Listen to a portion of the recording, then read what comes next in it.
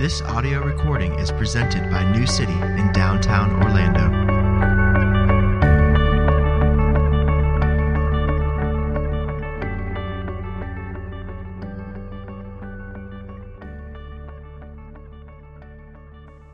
This morning's scripture reading is Psalm 13.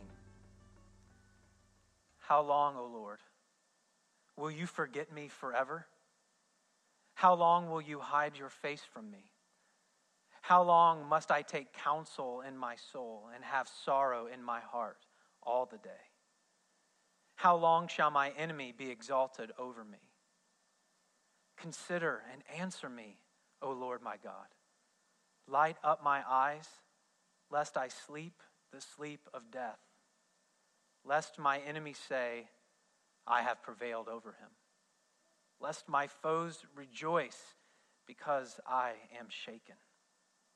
But I have trusted in your steadfast love. My heart shall rejoice in your salvation. I will sing to the Lord because he has dealt bountifully with me. This is God's word. Thanks be to God. Please be seated.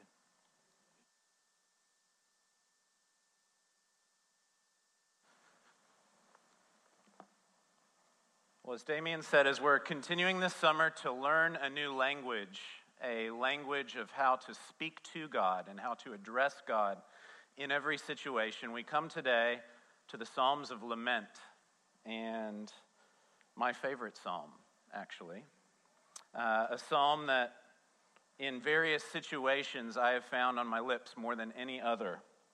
And perhaps it's jarring to think about the idea of lament. It's something that, of all the various types of psalms, is probably the most foreign to most of us, particularly those of us in the modern Western world and in a fairly well-to-do society where we tend to be rather superficial and to keep the substantial at bay, where we tend to focus on the major chord and to keep the minor key at a distance. But the most common psalm in the entire Psalter is the lament. And it seems to me that there's something profoundly instructive in that reality. That God realizes that it's not simply that we need to learn how to give thanks for the good gifts of God, but that even in our pain and struggle, we need to be instructed and molded to know how to feel and express and address the discomfort and the overwhelmedness that so often strike us in individual and in corporate ways.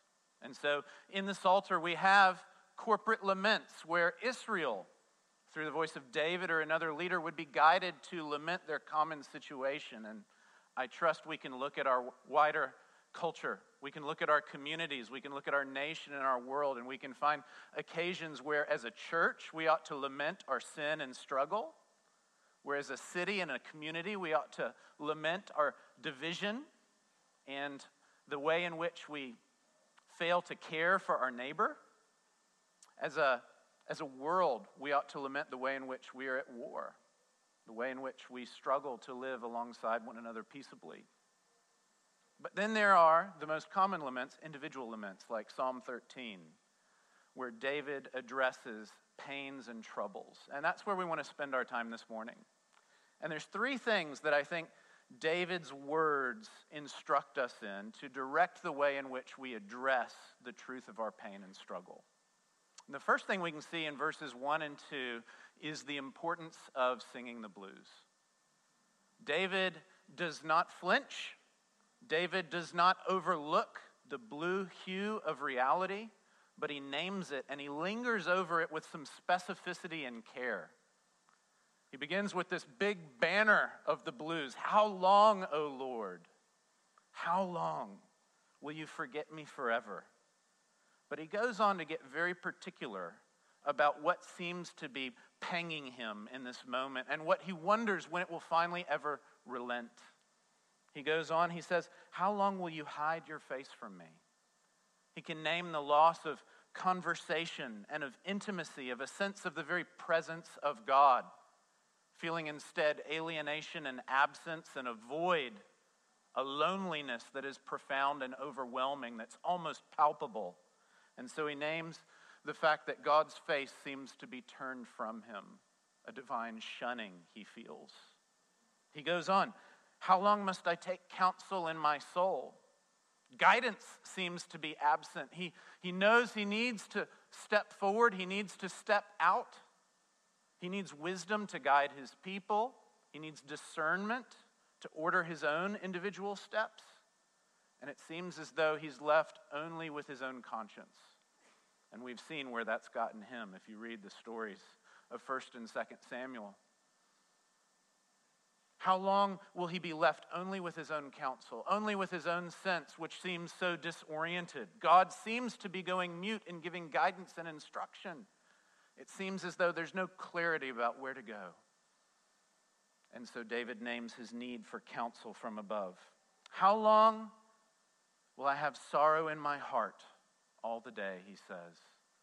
Comfort, consolation, the kind of peace that he knows God offers. This seems to be such a glaring absence. It seems to be so far away. He can only feel the immediate ache and the pain of his sin, of disappointment. He finds nothing of that kind of comfort, the balm for his soul that he longs for. How long will God leave him without that kind of consolation? Finally, perhaps most brutally, most emphatically, how long shall my enemy be exalted over me? He's named the distance he feels from God, the lack of clarity about what he ought to do, the fact that he seems to ache and struggle, and at the same time he realizes other people don't seem to be suffering this. Now, it's crucial. We can very easily think, well, David's a king, and I know he had really famous enemies. And it's very easy to focus on a couple episodes in his life, famous episodes that the kids upstairs will sing and learn about at times, that he faces off against this giant Goliath. And he has to go pick up these stones and fling them across the battlefield to kill a guy who's heavily armored and imposing. And you think, well, I don't have enemies like that. No one is trying to kill me. Or perhaps we read on later and we realize that because of his sin, in raping Bathsheba, in murdering her husband, in committing treason, because of the terrible acts that he commits famously in his life, David's family splinters and his son actually pursues him.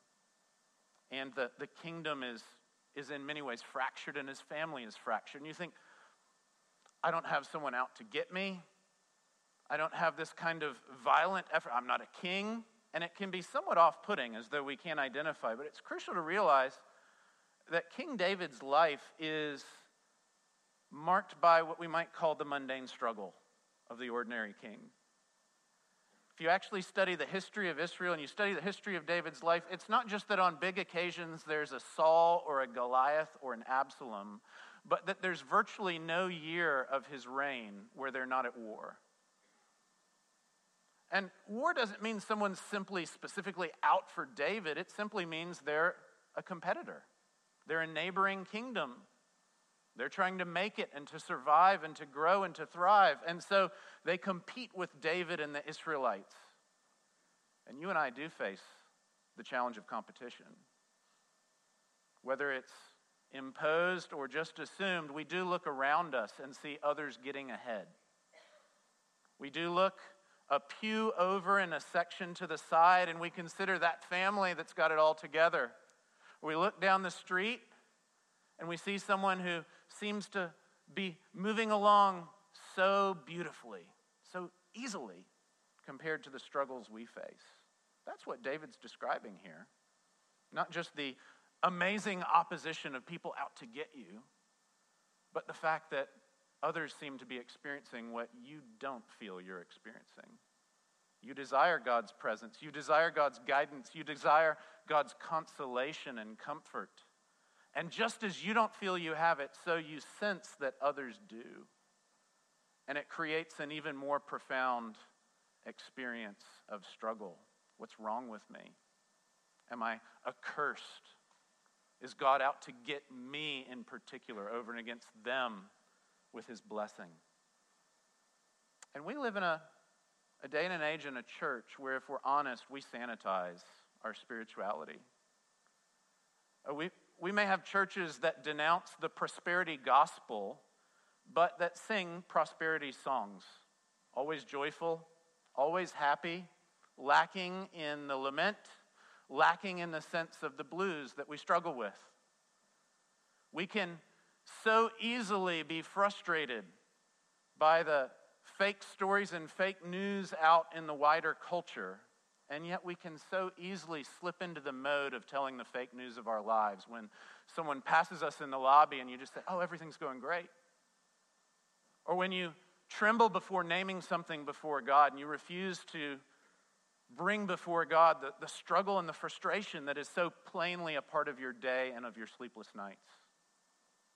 It can be so easy to believe that God doesn't want to hear that and God can't have that. And yet David and the Psalter teach us that this is ordinary as can be. And that we're given words to address God with our struggle, with our worry, with our frustration, and with our pain. God isn't in any way intimidated by our discomfort, and we ought not be more sentimental than our Creator and Redeemer. And so the first thing that we see here is this profound instruction that Christians are not just freed, but guided to sing the blues and to name their troubles before God. But I think there's a second thing we see here. And we see it profoundly in verses 3 and 4 as we read on. Consider and answer me, O Lord my God. Light up my eyes, lest I sleep the sleep of death, lest my enemies say, I've prevailed over him, lest my foes rejoice because I'm shaken. You'll see this concern that God would hear and answer, and that God would do so in a way that it seems only those around, the competitors, the neighbors, are receiving. But notice in the middle of verse 3 there is one request. One request. He's named many struggles and many pains, but there is one ask. Light up my eyes, lest I sleep the sleep of death. It's here that we see the nature of tragic faith. The way in which being persons of faith doesn't remove the pain, but first it deepens our experience of pain. Let me explain that. Think about the nature of darkness. You and I aren't terribly challenged by darkness. You turn on the light switch. You turn on the flashlight. Were you to go back into David's world, you would find that darkness is a very different experience. Things shut down and you are incapable of doing anything. You are going to go to sleep because there's nothing left to do. You're not going to find illumination in other forms. People aren't staying up late reading by and large or watching television. They're not driving around, throwing a hood light there on the front of their horse.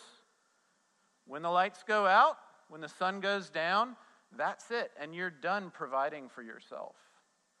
Darkness in the Bible is a description so often of our complete powerlessness. We're going to see momentarily as we reflect upon Psalm 88, another profound lament, that darkness is named for a despair over our ability to fix something. And that's what David is confessing here. Not just that he's lacking a sense of presence and of togetherness, friendship. Not just that he's lacking a sense of guidance and discernment. Not just that he's lacking any sense of comfort or consolation, but that he can't fix any of those things. It's not within his capacity to do so. And this is precisely where this psalm cuts against our modern experience. Now, we know that the modern world is not an easier world. There are lots of conveniences, and in many ways, life is better, but we've just been through the most violent century in all of human history. We do not live in a world that is somehow less threatening and imposing, where people are less at war with each other, and so forth. All the promises of modern progress, for all the good blessings they do in fact bring, are also marred and hued by terrible curses and strife. But it's fascinating to note, the literary critic George Steiner has written a book called The Death of Tragedy, and he talks about how modern people like you and I are incapable of tragedy. He says there's a thinness to expressing our pain. Because we live in a world, we live in a society that's got what he calls an anti-tragic focus. Whatever the situation, whatever the pain and the struggle, we trust there's some way to fix it, to manage it, to cope with it, to misdirect it and mismanage it, to somehow move it, adjust it, get round it, and that sense of human ingenuity actually thins our expressions of pain. That's why a variety of Christians have pointed out that the gospel and the biblical vision that we're presented in the Psalms actually deepen our experience of pain. I had a college roommate who's a professional musician, and I have not a musical bone in my body, and we would listen to music together. We would go to a club, we would listen to something on the CD player in our apartment, and whatever the setting, we could talk about it afterward. And my experience of bad moments was about equivalent to saying, well, it was this, and then it was this. Whereas my friend, who'd been trained, who'd been tutored, who was a professional, who knew what music was supposed to be like, he could be disgusted by bad music. Not because he's a pompous, arrogant person, but because he knows what harmony's like. He knows what rhythm's meant to be. He understands the way in which music is supposed to play out, and so he can actually suffer the bad note or the false movement in a way that I can't possibly sense. All I can muster is, that didn't terribly please me. But he could have almost moral indignation at somebody who didn't finish off a piece right. Christians, through the grace of God, are made alert to what we're meant to experience. That God has made us for fellowship with him and friendship with one another. Christians, through the grace of God, are given anew the presence of the Holy Spirit and the promise of the hope of glory in Jesus Christ. And that means that one of the great gifts of faith is attuning us to the deeper reality of pain. Not simply pacifying or medicating it or misdirecting it, but rather getting underneath it to the tragic character of our life that we, of all people, know we cannot fix it. So, for instance, the Baptist Cornel West will point out that it's one thing to know that you've got problems, it's another thing entirely to know that you live in a catastrophic circumstance. Or the Methodist Stanley Hauerwas will point out that understanding sin is a theological achievement. He doesn't mean stealing from the offering plate is a theological achievement. He means knowing you've got a problem is one thing, and everybody knows that. Knowing that you have a problem before a holy God. Knowing not only that the void you feel is there and palpable, but that it's the void of God's blessing. That is to grow. That is to name it more accurately. That is to feel it more fully. And it's crucial to see David doesn't just say, I hurt. He doesn't just say, people are wronging me. He doesn't just say, things are tough. But he deepens the struggle and he laments it for what it really is. That he's not enjoying the presence of God as he knows he ultimately will. And as he knows that it's been promised to him. And so one of the remarkable gifts of faith is that we live in the story of the gospel. That Jesus himself displays that the way to receive the crown is to bear the cross. That the path to glory always involves suffering. And that one of the remarkable paradoxes of faith is that we will invariably experience deeper sorrow as Christians on our way to a more profound comfort. And so before the gospel enables us to experience release and joy and freedom from sorrows, it's going to insist that we deepen our sense of discomfort and frustration. That we realize that we can't fix it. That we need God to light up our eyes lest we sleep the sleep of death. That we need God to provide illumination and help from the outside. For we have no resources of our own on the inside. But there's a third thing that I think the psalm calls us to as well. in verses 5 and 6, we see how David, struggling with many things, is able to lean in to the practice of lament.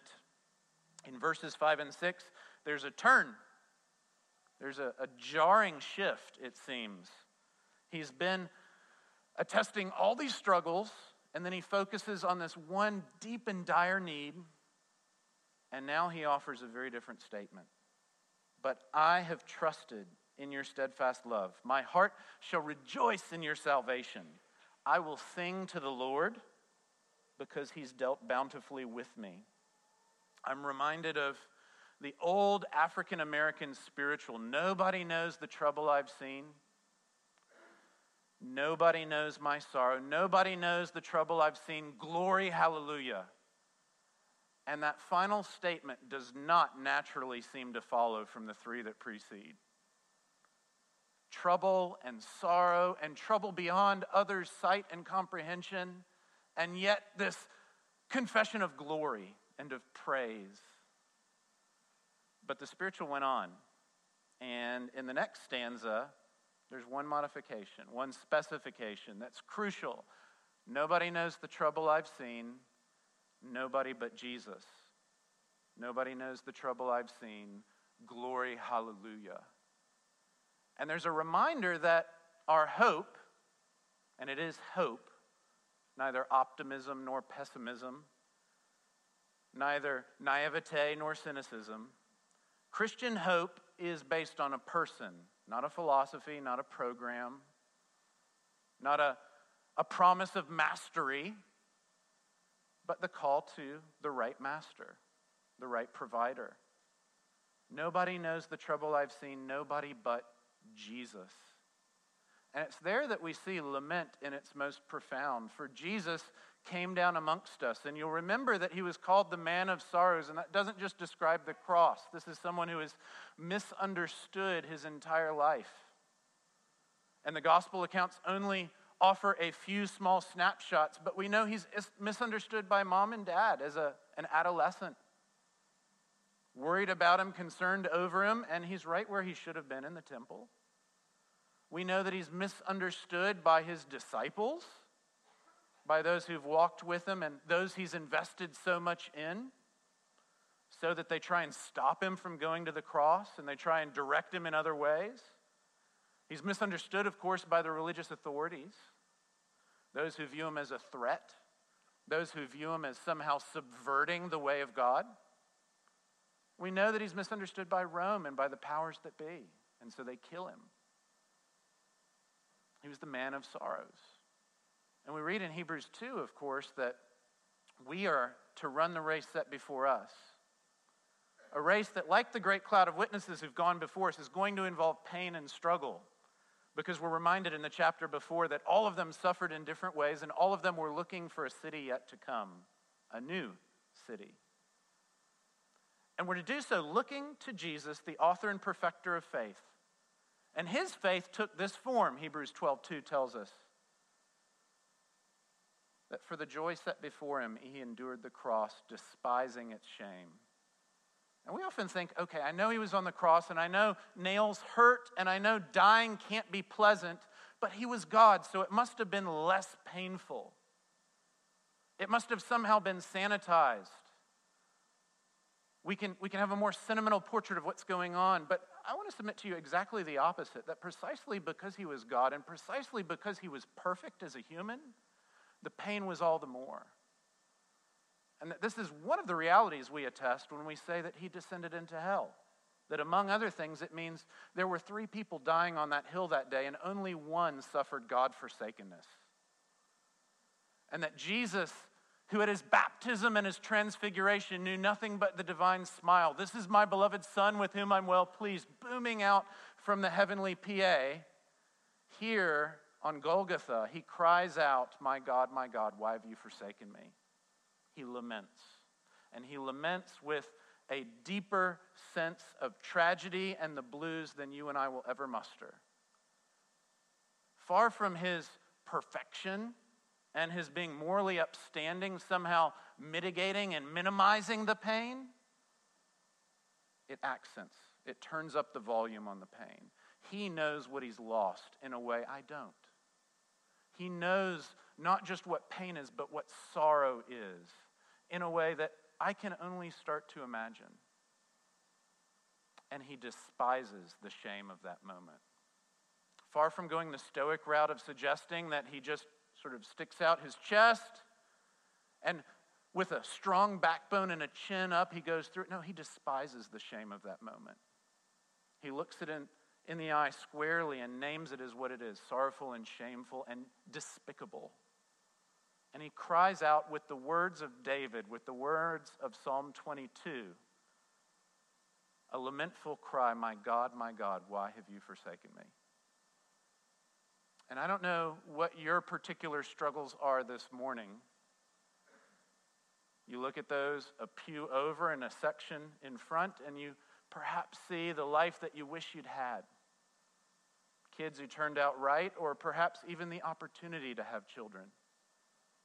Perhaps you consider the family down the street, or the man or the woman a floor up, and they seem to be advancing, and they seem to have clarity about their life, and you seem to just be trying to make it one day at a time. Perhaps you see the person who can just seemingly walk a bit faster than you. They're healthy, they're vigorous, and your worry and struggle only seems to lead to the pounds being added on and to the cholesterol adding up. Perhaps you consider the experiences of your past, ways in which sexual addiction, ways in which financial indiscretion have somehow shaped your life, and you seemingly can't get out of it. Even though you're repenting and confessing, you're still marked by experiences that have gone long before you. Perhaps you try to love, you try to care, but the fact that your family has fractured, the fact that you're from a broken home, seemingly means there's more people to love than you seem to have arms to hug. And there are more demands and needs than you feel capable of meeting. David gives us words. And Jesus shows us the way of faith. That lament doesn't answer, and it doesn't involve the mastery of our situation, but it's a way of naming our struggle and our incapacity before our Heavenly Master. And that one of the paths of trusting Him is by following His guidance in His holy word, by following the example and model of His incarnate Son, that we too, when we face the struggle, the worry, the confusion, the disconsolation, we name it. We call it for what it is. We sing the blues and we learn the language of tragedy, but that we also do so with hope. Because we know, like David does, that people have faced this before. And we know in a way that David can only glimpse, in a way this side of Jesus and of what we learn from Hebrews 12, that this has been answered in an even more profound way. That we can see not just the sorrow of our daily lives, but the shame of Calvary. And we can see it lamented, and we can see the love of God expressed even there. Even in those moments of pain and struggle and overwhelmedness and our incapacity. And so, like Jesus, we can do the only thing we can do, which is to pray and to call out and to express faith and hope in the midst of abject trials. Let's do that now. Father, you are our Father, and so often we confess we feel orphaned. You are our Creator, and so often we wonder as to whether we were quite made right. You are our Redeemer, and so often we worry that our struggles cannot be righted and our sin cannot be put away. And so we thank you for the hope-inspiring words of the psalmist. We thank you for the gift of your Holy Son, that there and there alone we can find hope. That there in your gospel we can be reminded that you are a God who brings life where none can be expected. That in the face of Jesus we can be reminded that your face will shine upon us. That in the words of your servant David we can learn to name the pain and alienation that we feel and the overwhelmedness that we sense. And we pray that you would make us truth tellers.